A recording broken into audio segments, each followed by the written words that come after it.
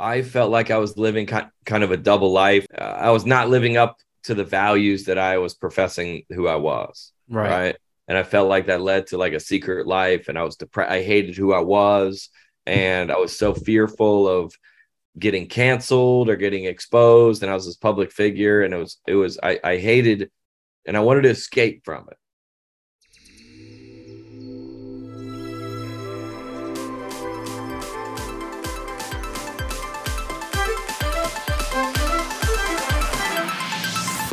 Welcome to the Men of the Hour podcast. I'm your host, Justin Crawford, and for the last few years, this podcast has been aiming to drive positive social impact to our listeners' lives with the lessons and stories learned from today's most influential men.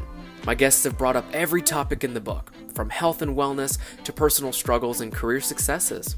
But no matter what the topic is, I want you to leave this podcast feeling inspired to get out there and create the life worth living for yourself, starting with the one you're listening to right now. Thanks for being here when you could have chose any other podcast out there. Now here's today's episode.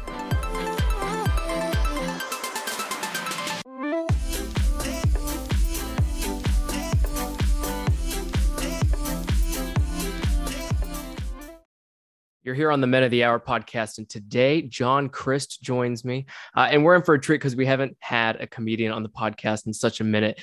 He recently kicked off his national stand-up theater tour, John Crist, the Emotional Support Tour. And when I first read that out loud, and I was like, you know what?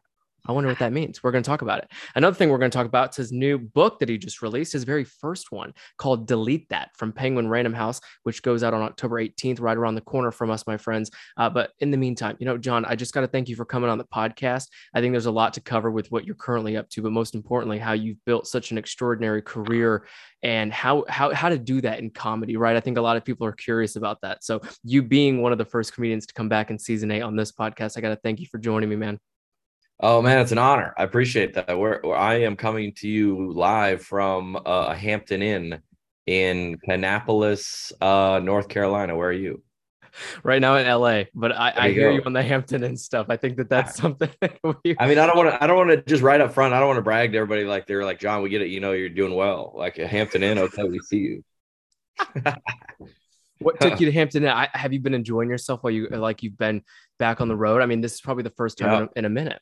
we're back on the road, obviously post COVID and everything. We've been it's wild because it seems like people have kind of been like cramped up in their house for a long time, and the shows are bigger than and better than they ever have been before. Yeah.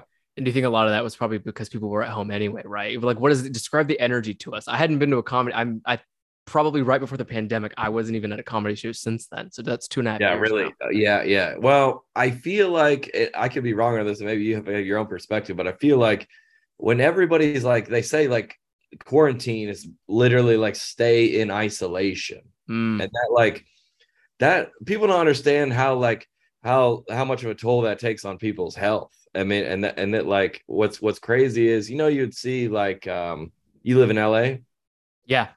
you would see like the mayor of LA be like, hey, no going to eat out. And then you see him eating out or whatever. Or you hear like like Nancy Pelosi, I remember she was like, hey, no going to get your hair cut or get your hair colored. The salons are closed. And then you Mhm. see her, and I think there's some politicians that got in trouble with the gyms too. So it's like they go, hey, don't do these things. But then they go, well, for me, I need it. I have Mm. to go to the gym. And people, there's things that you do during your day, whether it's the gym or getting your hair cut or working out or going for a walk. You're like, people don't understand how critical that is to people's mental health.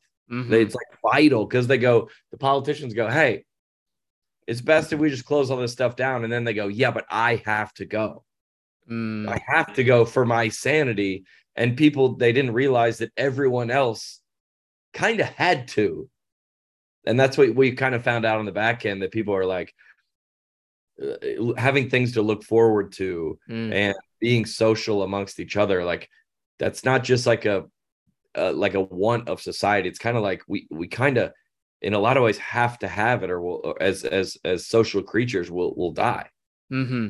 That's an incredible point you bring up. I think that there's so many people who, if you're listening right now, it's you'll begin to understand what you need when you don't have it. Yes. Which we'll go Yeah. back to that point in just a moment. I think that there's Yep. more even with you in comedy. For those who have tuned in from either our side of the house or John's, I mean, you only know so much about John, right? Because he's a comedian. So I want to start with where this all began with you. I mean, when I was researching, I could go deep dive the trenches of what your career has been. But Yeah. where did you first say yes to comedy?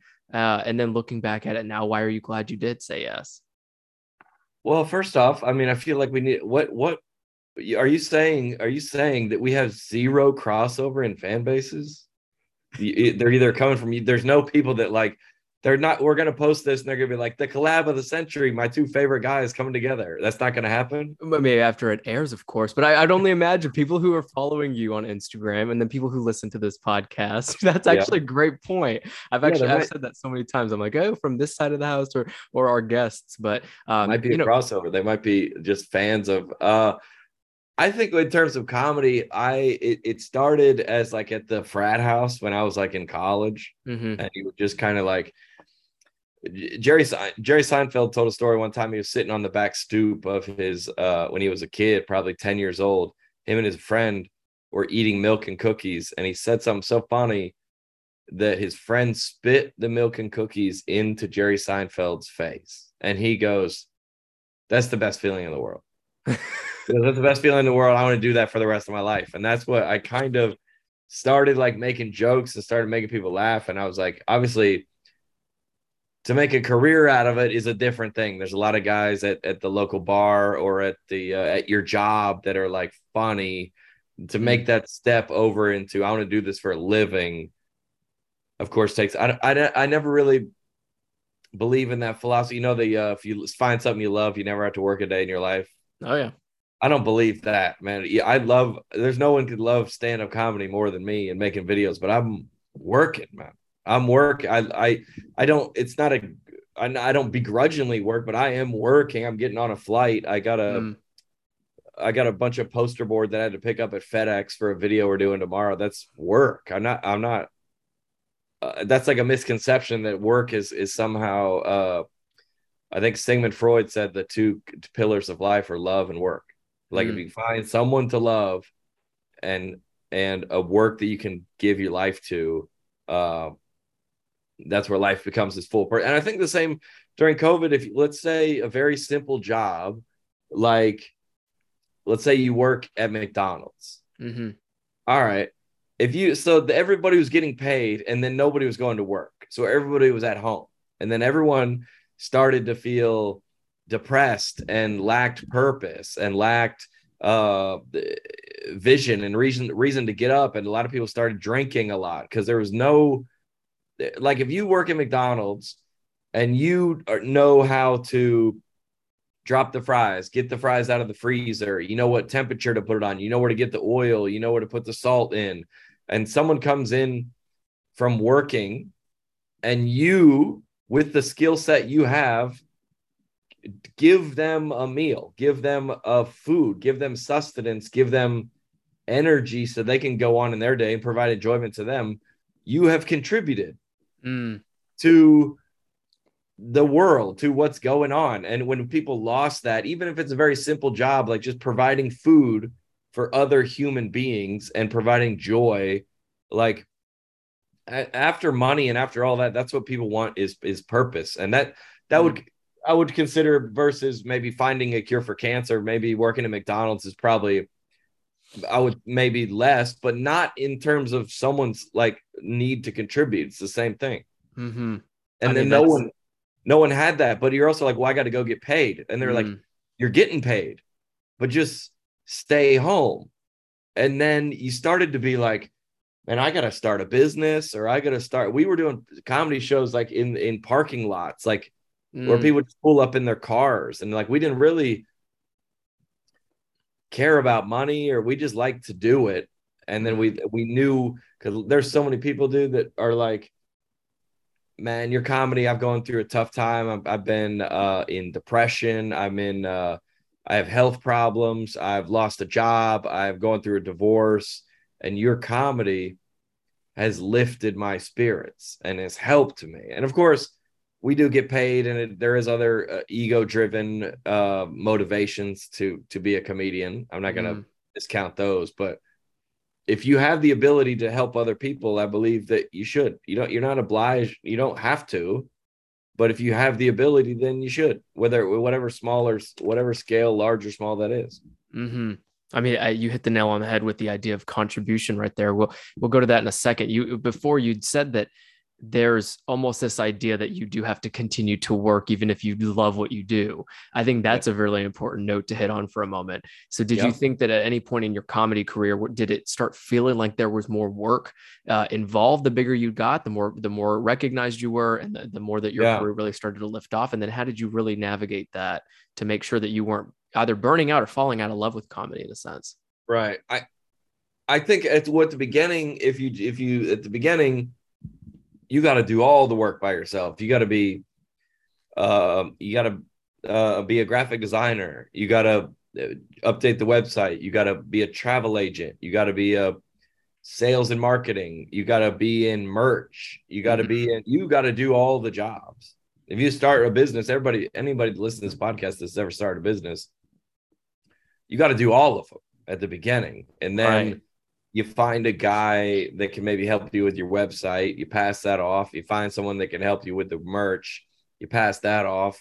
You find someone that can book the flights and travel. You pass that off. So there is a lot of, but with every passing off of the job becomes more personnel to manage and lead. So now it's like, well, yeah, you don't have to like book the flight, but there's someone in charge of booking that you pay. So it's like, you can work. I think it's work on the, somebody made fun of me for this because I say a typical, it's like typical to my personality to say quotes, and I'm about to tell you another. The third one today. I already said love and work, and I already said, and then it's like, you get paid in proportion to the size of the problems you solve. Mm-hmm. That's everybody on earth. So if you work at the front desk at this hotel I'm at, you know how to enter in the information and get somebody a room, you get paid there. But you go, hey, let me learn how to set up the continental breakfast. Let me learn there's a drunk, belligerent guy in the lobby. Let me problem solve that. And then all of a sudden you start to move up, and then you go all the way to the top, because then they go, we got to give this person a raise, because if this person's not here, the hotel falls apart. And that's what I said about COVID, is everybody was home. No one was working. I go, dude, if you go into Chili's right now and just work your ass off and be smart and you'll be the GM in a month. Because everyone was trying, it's still true a little bit. Everyone's trying to find employees. Right. And you go and grow their teams. Everybody. And you go, and everybody on my team, you go, if somebody goes, hey, that's not my department, then I'm going to find somebody that's going to do it. And then they're going to rise above. And that's how everyone that started a business, I would imagine, would agree with that point, that if you go, hey, it's not, I take it, this back in the day, you would take a comedy gig at like a church versus a college. You're like, I've never done a church before, but I'll go over there. And then I loved it, and I figured out how to do it. And they're like, do more churches, or you do a college, or you do a corporate event for IBM or Apple or something like that. And they're like, if you figure out how to do it, we love you. We'll have you back. You had mentioned, here I am just writing. I'm very honest on these calls where I'm like, you know what? I'm literally writing down the things that you had mentioned. You brought up in one we've been on this podcast together just over 10 minutes, and you've brought up Hampton Inn, McDonald's, and Chili's. And I'm curious. Yeah, great point. You probably like We all love, I mean, I like a Hampton Inn, right? The breakfast in the morning, the McDonald's and the Chili's. But the reason I bring up those three franchises is because I would only imagine the interactions you have with people who have those jobs. As you had mentioned, someone doing the French fries, someone at Yep. the front desk, taking care of the drunk person at Yep. midnight. And so can you give us a time? And I want to ask this in good faith. I just know how I can tell what kind of person you are, which is why I'm asking this way. But can you give us a time where you've interacted with someone at either a McDonald's, a Hampton Inn, or Chili's in the sense that they recognize you as like the big hotshot comedian, Oh and man. maybe what that conversation was like, any advice you might have given them if they were, wanting to be a comedian, having been working currently at one of those Yep. chains? I mean, I that's funny that you used to say those are the three. Like I should do, you know what, if I should go on a podcast like next week, I'd be like Four Seasons and Ruth Chris Steakhouse. They're like, dude, you're playing your hand here, bro. They did we get it. You perform in middle America. I would say, I mean, it happened today at the airport 3 times where somebody goes, dude, I love your work, man. I love your videos. And I think the guy today was a bus driver. Mm, And then the lady was a flight attendant. And then the third one was someone that worked at was in line with me behind me at TSA. mm-hmm, Uh, and I would say the thing about comedy is there's no, and a lot of these artistic careers that like they're still the traditional careers, doctor, sure. right, engineer. You're gonna have to go to school for that. Mm-hmm. If you want to drive a truck, you got to get a CDL driver's license. There's not really any way around that. You just got to go get the HVAC. You got to go to the school. Or so if you want to be a comedian and you live in Charlotte, North Carolina, what's wild about comedy and a lot of professions is the barrier to entry is zero. Mm, So like look at what we do. I have a podcast as well. mm-hmm. Net positive. Look at a podcast is like look at radio. Radio used to be, Mm-hmm. you had to go to work your way up, work overnights and like load the CDs and get and spend years doing that before they would let you say a word on air. And now you can start anyone can start a podcast. You got to buy a mic and literally have internet, and you can start a podcast today. Mm-hmm. But the difference is, to be great at it, it takes a lot of work. So if you could be a stand-up comedian tonight, no matter what city you live in, there's probably an open mic. If not, there's one in the city next door to you. Mm-hmm. You could start being, if your dream was to be a stand-up comedian, you could do it tonight.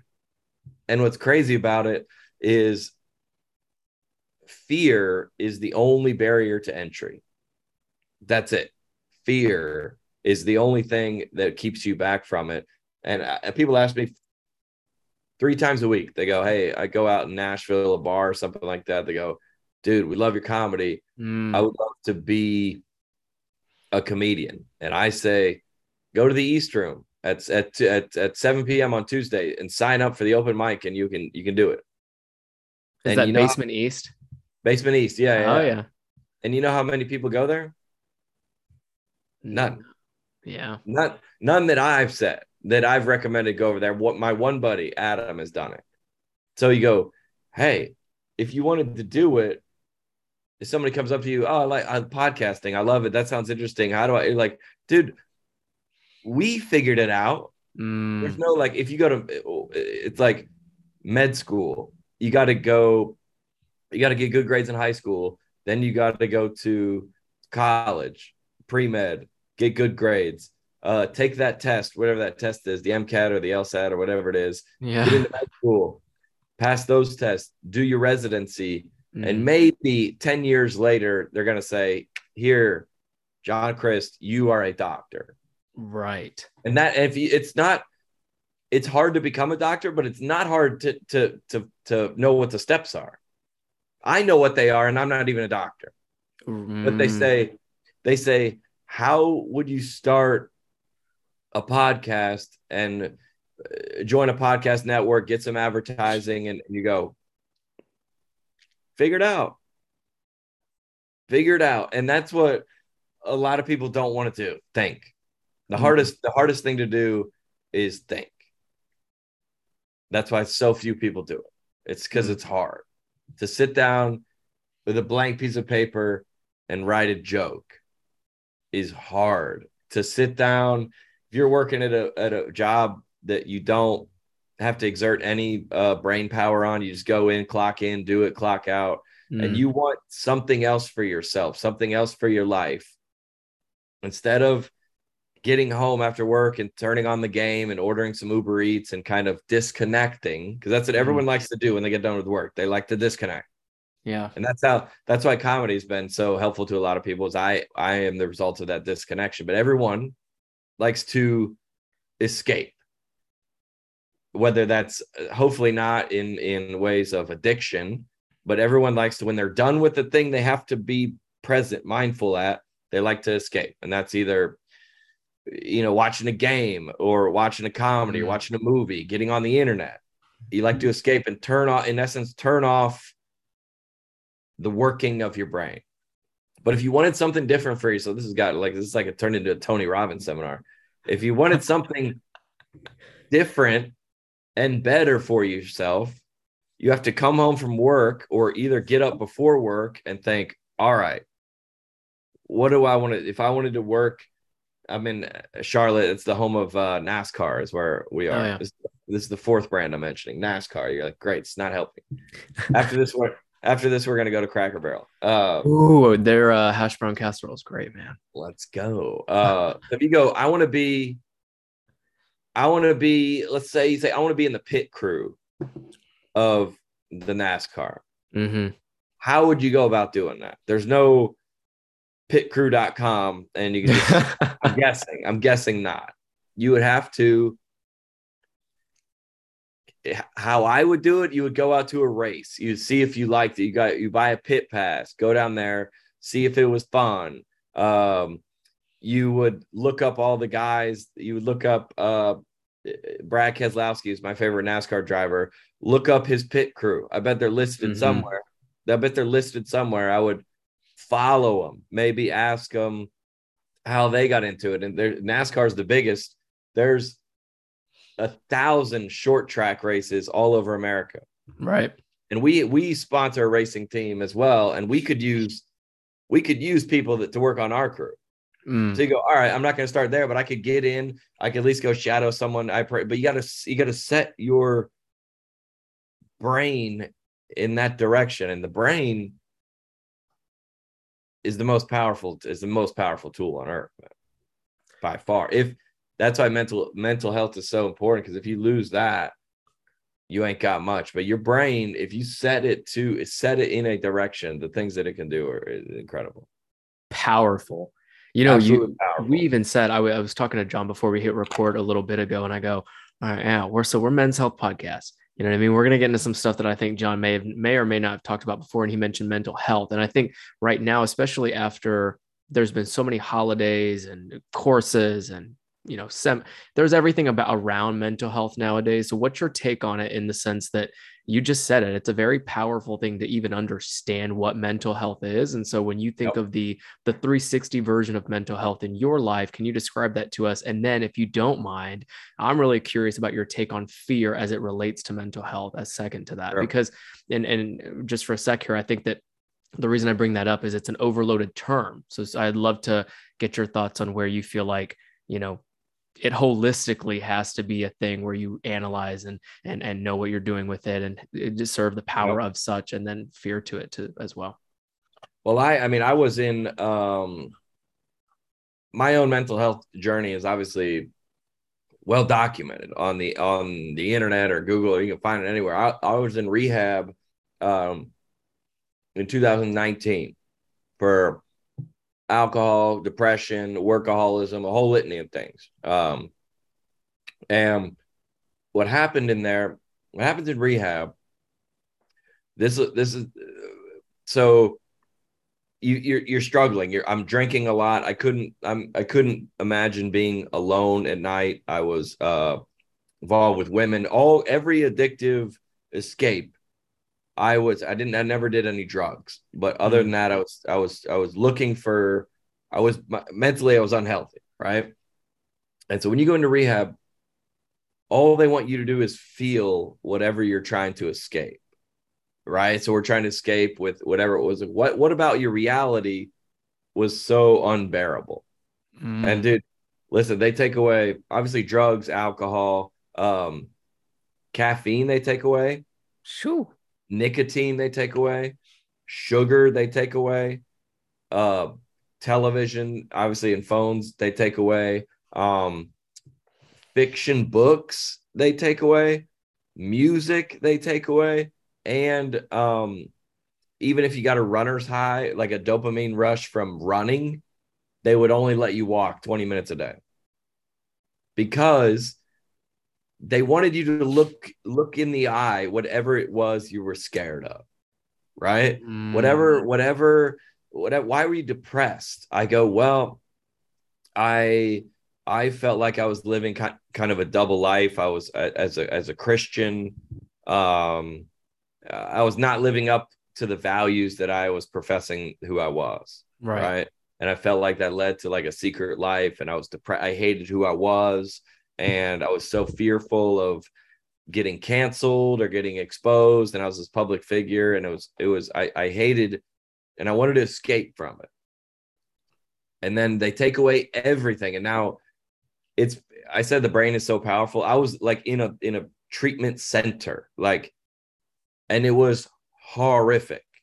It was so.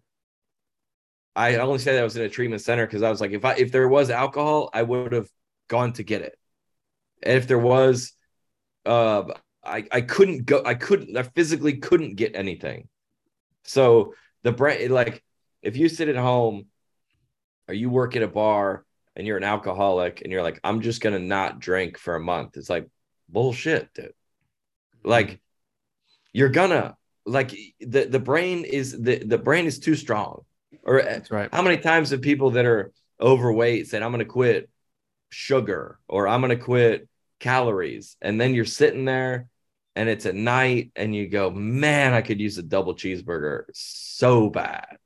Like, and those thoughts overcome you, and they overcome all of us. And but then if you let your body just sit, they told me, and I never forgot this, they told me, depression and pain and sadness are similar to a cut. So like if you cut your finger, your blood, you don't have to tell it to, your blood will rush to it. It will clot, it will scab, and it will heal. It'll do that on its own. So it's the same with sadness. And you got to obviously do it. Like I was on antidepressants for a while and that helped me. It's like kind of like a floaties before I learned to swim in the deep end type thing. So if you let your body, if you keep escaping to whatever everybody knows, everybody that's listening knows what they escape to, and everybody's is different, right? So if you keep escaping to work or to women or to alcohol or to drugs or to social media, your body, it cannot heal itself. But when you put it in an environment where when I was in rehab, dude, I was so depressed. Because I just had to look at my life and the reality of the decisions that I had made for myself. And your body, if you give it the structure, will begin to go down the road to heal itself.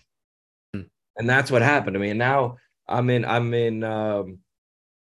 coming up in November 6th on 3 years sober from alcohol, which is unbelievable, man. I don't know who or how to credit anyone for that, but if you don't believe in miracles, bro, then if someone doesn't believe in miracles or someone that people can definitely change, that you send them in my direction, my man. And you're doing that by even opening up as much as you have. So thank you, because that's, I mean, as you're tuning into everything you just said, it takes a lot. It's overcoming. It's understanding that sometimes you do have to sit still with everything that you've, like all your familiar things you just mentioned. It was the alcohol, it was the ladies, it was things that were so familiar to you as such escape, which is so can be powerful. But then did you ever think to, and I want to say thank you again for even mentioning all of that. Now, for every great episode, we have to have a great partner on the ad spot with us. And as I'd mentioned, that's Sipple. You know, they're more than just a non-alcoholic bottle shop to me, because when I met the founders, Helenita and Danny, I got to tell you, these two are on a lifelong mission to help all of us live happier and healthier lives. And that's what the show's all about, so I wanted to bring them on. Sipple has options for everyone. If you're pregnant, on medication, training for a marathon, undergoing cancer treatments, or just simply wanting to cut back on your drinking habits, Sipple has options for everyone. If you're pregnant, on medication, training for a marathon, undergoing cancer treatments, or just simply wanting to cut back on your drinking habits, that's why this store exists. And I know if you're not in Texas and you're listening right now, you're probably still just as curious about being sober as I was when I found out what Sipple was. So here's a couple options for you. One exciting drink with no sugar options that they have at Sipple is Austin's very own Tennyson Black Ginger. You could totally sip with intention with the Tennyson today, as they're non-alcoholic liquid botanicals that bring the heat with a bold, complex flavor. It was cool to see that these guys are straight shooters who focus on delivering sophisticated sensory experiences so that you can sip neat or on the rocks or even in the now or low proof cocktails. My friends, you never really know what it's like to drink something that isn't alcohol and how it can positively get you going until you try it, right? Even for my friends out there that are sober curious like I was when I found Sipple, it's totally worth the shot, even just trying a new drink that isn't alcohol. Sipple and Tennyson have figured it out and have been doing this with such intention, and I think it's got to be one of the best partners we've had on this very podcast. Give your body and liver a break and be more mindful about your drinking choices today with Tennyson. Head to Sipple.co, that's SIPPLE.co, and use the discount code SIP10, SIPTEN, when you shop at Sipple.co. If you're walking in store and you're local to the Houston, Texas area, go ahead and walk in there and grab your Tennyson today and use that same code SIPTEN, SIP10. And if you're going online, just go to Tennyson.com, that's TENNEYSON.com, where they ship nationwide. Find out more about Sipple, their inspiring story, and how you can begin your journey to a healthier life today by heading to Sipple.co. That's SIPPLE.co today. Did you ever think, too, that you were almost losing your mind in a sense because of how powerless you might have felt by defaulting to those things that were so negative that led you into rehab? Yeah, I felt, and anyone that's with this would struggle with any kind of addiction, or you felt powerless, where I had no. Now I would say now I have like agency maybe, or like choice. So like I want to be the first guy to say I still make poor choices and I still go down the road. I'm lucky to be sober from alcohol for 3 years, but I still go down the road of behaviors and decisions that are not healthy for me. But I now have a choice where, like, 3 years ago, I would walk into a hotel room at night after a show, and being alone and sober, I would not survive the night. Now that's a made up reality in my head, but that's truly what I believe to be. I won't survive. I will not survive. It's like I felt like, it's funny because I'm in a hotel room now, but I felt like when the hotel room door closed, it was like a prison cell. And for me, you got to understand that I would come off stage for 4,000 and 5,000 people, sold out, standing ovation, meet and greets, signing people's things, getting photos. And then I get in the car, drive around the corner, and I'm nobody. And so that juxtaposition was what it was pretty dang near impossible for me to survive. I just got very popular very quickly, and I just didn't have the tools to cope with that. I do now, but I didn't. Like you say, a lot of people,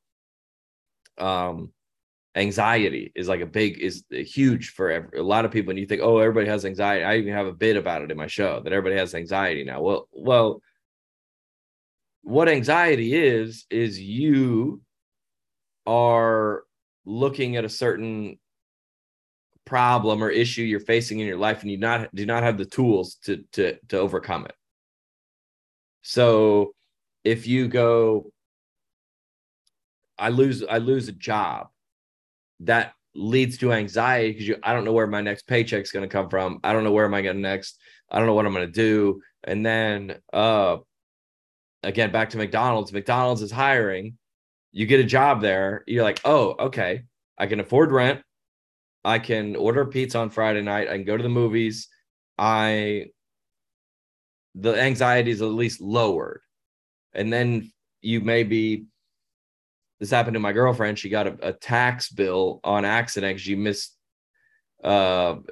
took out the W-2 or something, like she had a $5,000 tax bill. Mm-hmm. And that's a heavy, that wouldn't be, I'm in a place in my life now where if that wouldn't provide me anxiety.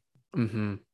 Again, not to brag Hampton Inn, but like I would be like, well, that's not stressful to me because I have that amount of money saved.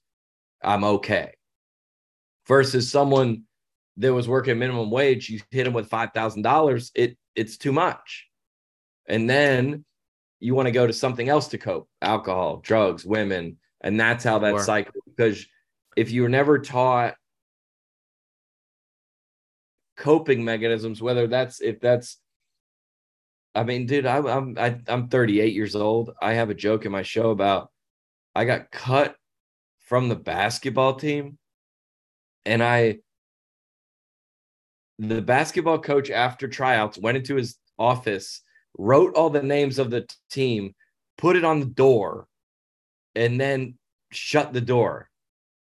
And dude, as a kid, like, I mean, that's probably not knowing what we know now about mental health. That's probably a little bit traumatic for a kid that age to survive. Not to survive, they'll survive, but to not be a little bit wounded from. But like, I'll tell you what, that taught me. That because I thought, how am I going to go to school tomorrow? Right, so you had asked her to prom, and she said no to your. I asked a girl. They would never in a million years imagine doing that today. I asked a woman that I liked to go to prom with me, and she goes, "No, I don't think so." And it was like, what? Like, but I know you're like feeling the energy of it. Me just telling the story because you know, like. And so so I go, in essence, all right, prom is coming up in 2 months. They just announced it at the school. I would enjoy going to that. I also need a date. So then I look at all the girls in my class and try to decide who I would like to go. And then you're like, I don't think this girl likes me that well. I would like to go with her, but that's a shot in the dark. There's no way she would say yes. Yeah. That girl probably wouldn't be that much fun. I would like to, all right, so I want to go with this girl. You're already problem solving. Then you're like, all right, there was no, like, I'm 38. When I was in high school, at least I didn't have a cell phone. So now you got to find her. You got to like see when is going to be a good time to ask her. You got to be after class, after practice. Where's she going to be? Then you got to get up the courage to ask her. She said no. Then all what it takes to survive that, think to yourself, all right, it's not the end of the world. I found another date. It was fun. Me and that girl are still friends to this day. Right. All the things that were involved in doing that strengthened me as a person. And that's a very, very small example, but losing a job, going through health difficulty, all those kind of things are horrible, but it kind of puts a human up against, we have tremendous difficulties in my business every day, every single day. So, sometimes it's something easy in terms of like this, for example, we landed and our hotel was like near where we're going tonight. But I go, if I'm going to get on that podcast at 1, I need you to book me something closer to the airport. Just like, and those are small challenges versus big challenges. We're trying to find a we're two different networks with our podcast, a live touring where a venue cancels or moves. I mean, the tremendous challenges every day. But if you want to insulate yourself from challenge or hardship, good luck. I don't know. I don't know what else to say to you, but that good luck, really. Like it's not going to go well for you. I assure you, because the smallest thing is going to set. You don't have it's everything becomes anxiety because you like not. I got fear, sure, but like I'm not scared. I'm not scared of anything. I said I'd rehab, and me being canceled, dude, I looked the devil in the eye, bro. I had a literal conversation with him. Yeah. If you tell me you're offended at one of my jokes, I don't care. I do now. Globally, I care if everyone was saying that. But if you say, I think you're a trash comedian and I hope you die or something like that, I'll be fine. I'll be just fine. I'm not being bullied on the internet. Like, relax. Yeah.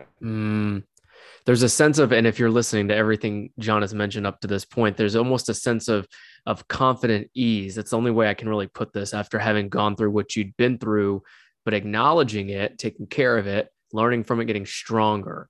That is what I imagine has been the journey of you getting through, not just through rehab, really. I mean, it's you becoming an outstanding comedian and getting to be on a tour and now writing and releasing a book and having a successful podcast to then talk to two networks. You have this level of, I like that you brought up fear twice already, but earlier you'd mentioned fear in the sense that you almost didn't have it, right? You don't have too much of it now. And then you just reiterated that.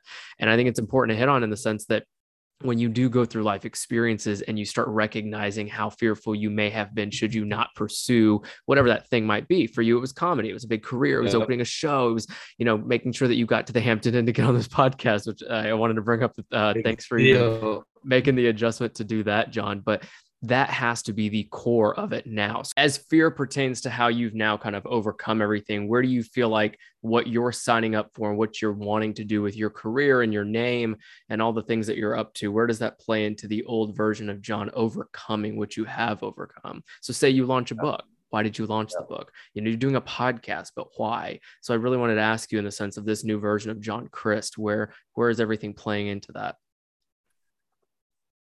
Well, okay, first of all, we were kind of, there was 15 or 20 of us in rehab when I was there, right? So and everyone in there, I went to the same place that Tiger Woods went. And this is like a very like a high-end type rehabilitation center. Everyone who's in there was wildly successful. So there's a lot of doctors, lawyers, athletes, musicians, entertainers, these people that kind of reach this peak of whatever, right? And then for whatever reason had then consequentially blown up their life with some kind of addictive either choice or being canceled or whatever. All right, so we're all in there, and you're kind of working through this gigantic obstacle it's right in front of you. You go, all right, this is the reason I'm here. All right.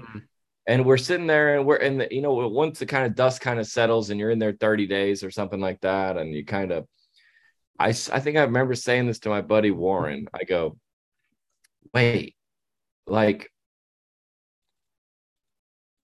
more bad stuff is going to happen. Like to us in life, like this is significant, but like like family members are going to pass away. That everybody, no one's your health problems, job problems, like these things, whether you like it or not, are coming your direction. And so maybe it's not a matter of living in fear of those things, because those things are inevitable. No one is immune from suffering. Every human being on earth, every human, every animal is no one's immune from suffering, whether that's emotional or physical or mental or whatever it is. So maybe the goal is not to avoid suffering. The goal is to be in the mindset to be able to handle it when it comes. And what are you like in regards to your, why did I write a book? Why did I start a podcast? Why do I tour 100 dates a year? It's like, well, what do you here for? Like, your money situation was solved. You got $1 million or whatever. Then what? Like, what do you want? What would you like to do? Everybody's supposed to work until they're 65 and then retire and then collect seashells for 15 years. Like, you can have that, bro. Like be about the reason that you've been put on this earth. And a lot that I was lucky to find mine. A lot of people aren't. I got a buddy that he doesn't work in his dream job, but his dream was to have a family and to put those kids in a nice school and to be able to have a nice home for them. And his purpose is, in essence, not his job, but what his job is able to provide him. And that's fine. I don't think everybody needs to find purpose in their vocation, and some people find purpose in that they volunteer at their church. That's right. They help people there. So you're like, well, I always wish to start a podcast, and you the same, dude. You're like, I want to start a podcast. I would imagine when you first had the idea of, I would like to do it, until the first episode, I would imagine that was more than years. True or no? It was the pandemic, so it's definitely a lot of time for sure. Yeah. Yeah. They go, all right, that would be cool. And then it takes so whatever that is, if you're trying to be a construction worker or contribute in any type of way, if you like to build things, go to Home Depot, get some 2x4s and get really, I don't think it's more like, if you want to be a comic, you can go be it tonight. If you would like to be in construction, you can start that tonight. And that's what I would encourage people. Like, hey, if the world is coming to an end, and we didn't witness that, but we witnessed pretty close, where, like, I don't know if the whole social structure is going to hold up. If all my bank accounts or whatever all went back down to zero, I would be like, well, I spent my life for a worthy purpose. And then that's what I could continue to do until I can't anymore. And then there's so many elements of what you spoke to, I mean, towards the beginning of this conversation, where it just makes sense that you are figuring it out as you go.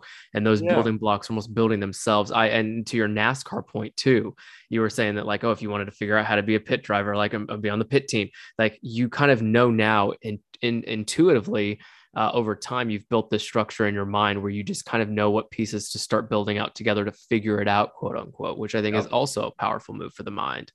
Yeah. Have that kind of engine working. What's wild is that depression will cycle you down. Like, and you, like, let's say you get a bad review from your boss, you get a flat tire, your checking account's overdrafted, like a couple of those things will start to spiral you down. And then a relationship doesn't work out, you don't get a text back from a girl or whatever. Sure. Not oddly, optimism is the same way. That you start to, like, you lock in a business deal, all of a sudden, some people call it manifesting. That's just a current word for what it is. It does that law of attraction, where then you start getting bumped up to first class. You have you meet those people that are like, because you see other people that are going places and doing. I mean, how did we come together? Yeah, I don't even know how I found this podcast and you found me. It's got to be just, there are so many decisions both of us have made, by the way, that brought this together. And these are I talk to people we've never talked before, but I talk to people like you all day.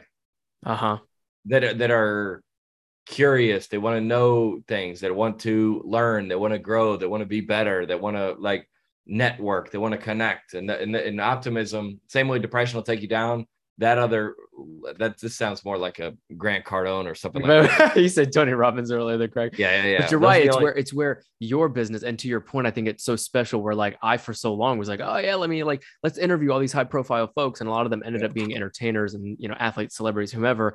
And I started finding that you're right. There's almost going to be a non-negotiable connection between people who are really just trying to step up the ladder of what they're doing, professionally or not. But where we meet in the middle with podcasts like yours and mine, with Net Positive and Men of the Hour, it's almost like, again, a non-negotiable connection as to how people are able to have these types of conversations now. Don't get me wrong, there's cheesy ways to do it, and we've both seen that. And it's like, well, if you can be a vulnerable and honest like you have, we as listeners on this podcast get that out of you in order to then learn and grow, which I think is the best part of it.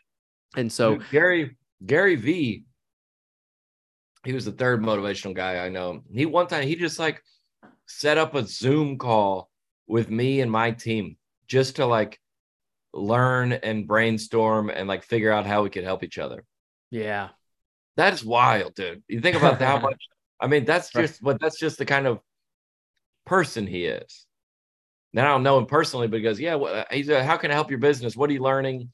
What strategies? How are you doing with the algorithm? What content is working for you? And we just like, he just wanted to learn, and I wanted to learn, and we're nothing has come from it currently, but it will. I promise you that. And that's how those things work. That's how all of it works. Something else working for you is the fact that you're a busy man on tour and you decided to switch your hotel room to do this podcast. Crazy enough, I had deja vu when you said that, man, which was pretty cool. You got this book out now, which I'm so excited to link below for everybody in the show notes. We'll have his current existing tour tickets, his book, his Instagram, his podcast. John Crist, I want to leave you with the, any space on Delete That. Just in the sense that I know that it had to have been a personal note to yourself as well. But for readers who are going to click below and find out more about the book, what can we find out more from you now? Well, Delete That is by the way, if you come to my book and my live comedy show is humor. It's not motivational. If you come to like it is pretty much these ideas. Don't get it twisted, folks. Yeah. Yeah. They're like, wait, this guy's a comedy show.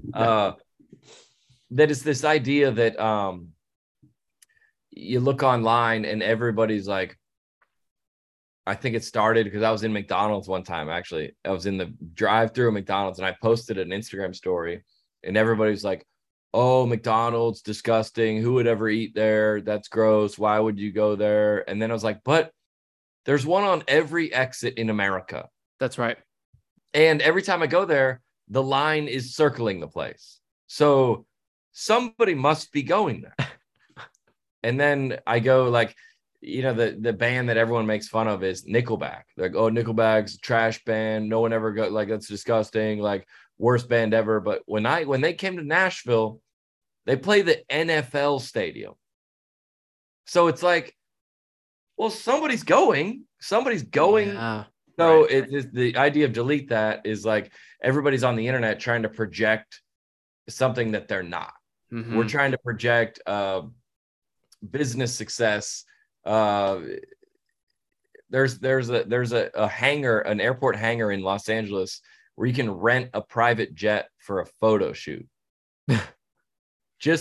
And you can be like jet setting wherever, and then you can go into LAX and take a Southwest flight. And the idea is that we're all kind of doing that. I'm in a Hampton Inn, I'll be honest with you, but you could I could put up a fake backdrop to be like the Four Seasons or like out by the pool. I'm not like, this is where I'm at. And like, then you realize my hand was kind of forced in a lot of ways. I was exposed for living a way that I was not projecting that I was living. And I realized on this side of it, it's actually much better that people know you for who you are and love. There's a story about an Instagram influencer that got so close to a cliff to take a selfie, she fell off and died. And that's actually common. I think I heard that. Well, you've heard a different one because there's lots of them. Wow. But you go, well, what is she, at the end of the day, what is she doing? She needs, the closer she gets, the more likes or the more cool the photo would be. And that's that whole like, wow, what are we doing? So the Delete That is a book about all those types of things. And the way I grew up and the way everybody projects. Like everybody's trying to say like, I love meal prepping. I love like quinoa salad. And like, we're all at Pizza Hut, bro. We all are. And then you realize that we're all doing that. Wow. Then life is much better when you learn that. And it's a funny journey through my entire life and my own story, and as well as a bunch of other ones. Well, yeah, I can't wait to read it, man. And I mean, we have so much to learn from you, John, with only so much little time. So I want to hit on net positive for a moment before we exit this podcast. And if y'all heard any debunk, you probably didn't, but we've been struggling with the Wi-Fi either on one of our ends or the other, but we're still going to make this work, man. It's going to be an incredible episode, and it has been because of you. But with net positive, is there anything that you feel like personally with any episode, any moment, any epiphany you've had on net positive where you've really understood how much having these conversations, I'd say podcasting, but like now, how having these conversations has helped you sustain this new version of John Crist, as opposed to, even like going back to the old version, right? Which was with you before rehab, So where have these conversations and, taking it upon yourself to make it a responsibility to use your platform in a sense, where has that helped you on the inside? Well, I think it's a more long form way of communication. Like I'll be on Fox News tomorrow in the morning, but that's a quick 3-minute bit. You know what I'm saying? Mm-hmm. It's where you can't really get into long form feelings about things. And there's so many things going on in the culture that it's helpful to kind of unpack all those things together with a buddy. And that's what our like, we have so many things that we talk about on the podcast every week about you know what a mini library is? Those things are everywhere, but like also the libraries exist. Like you're just like virtue signaling to everybody. Like I live in a neighborhood that there's like $6 million house. It's like a very forward-facing idea where like everyone's linked to the other person, trying to make ourselves look better. And we could debunk and kind of talk about those things on the podcast as a group. I mean, everybody loves it, and the listeners too. We've learned a lot from you, and I think a lot too. I mean, you opening up the way that you did, I can't thank you enough for spending this much time with me and even taking the time to do so while you've been on such a busy tour. So as you go and do your tour, I'm going to link everything below, folks. Thank you so much for listening when you could have clicked any other podcast. Speaking of net positives out on the air as well, John's show and everything else about the man of the hour is below too. So you guys, thank you so much, John. It was such an incredible time getting to know you. And again, I think we have so much more to learn from you too. So everybody be sure to follow him. And in the show notes, we'll have everything that we've mentioned below too. So thanks, buddy. You're the man, Justin. Thanks, bud.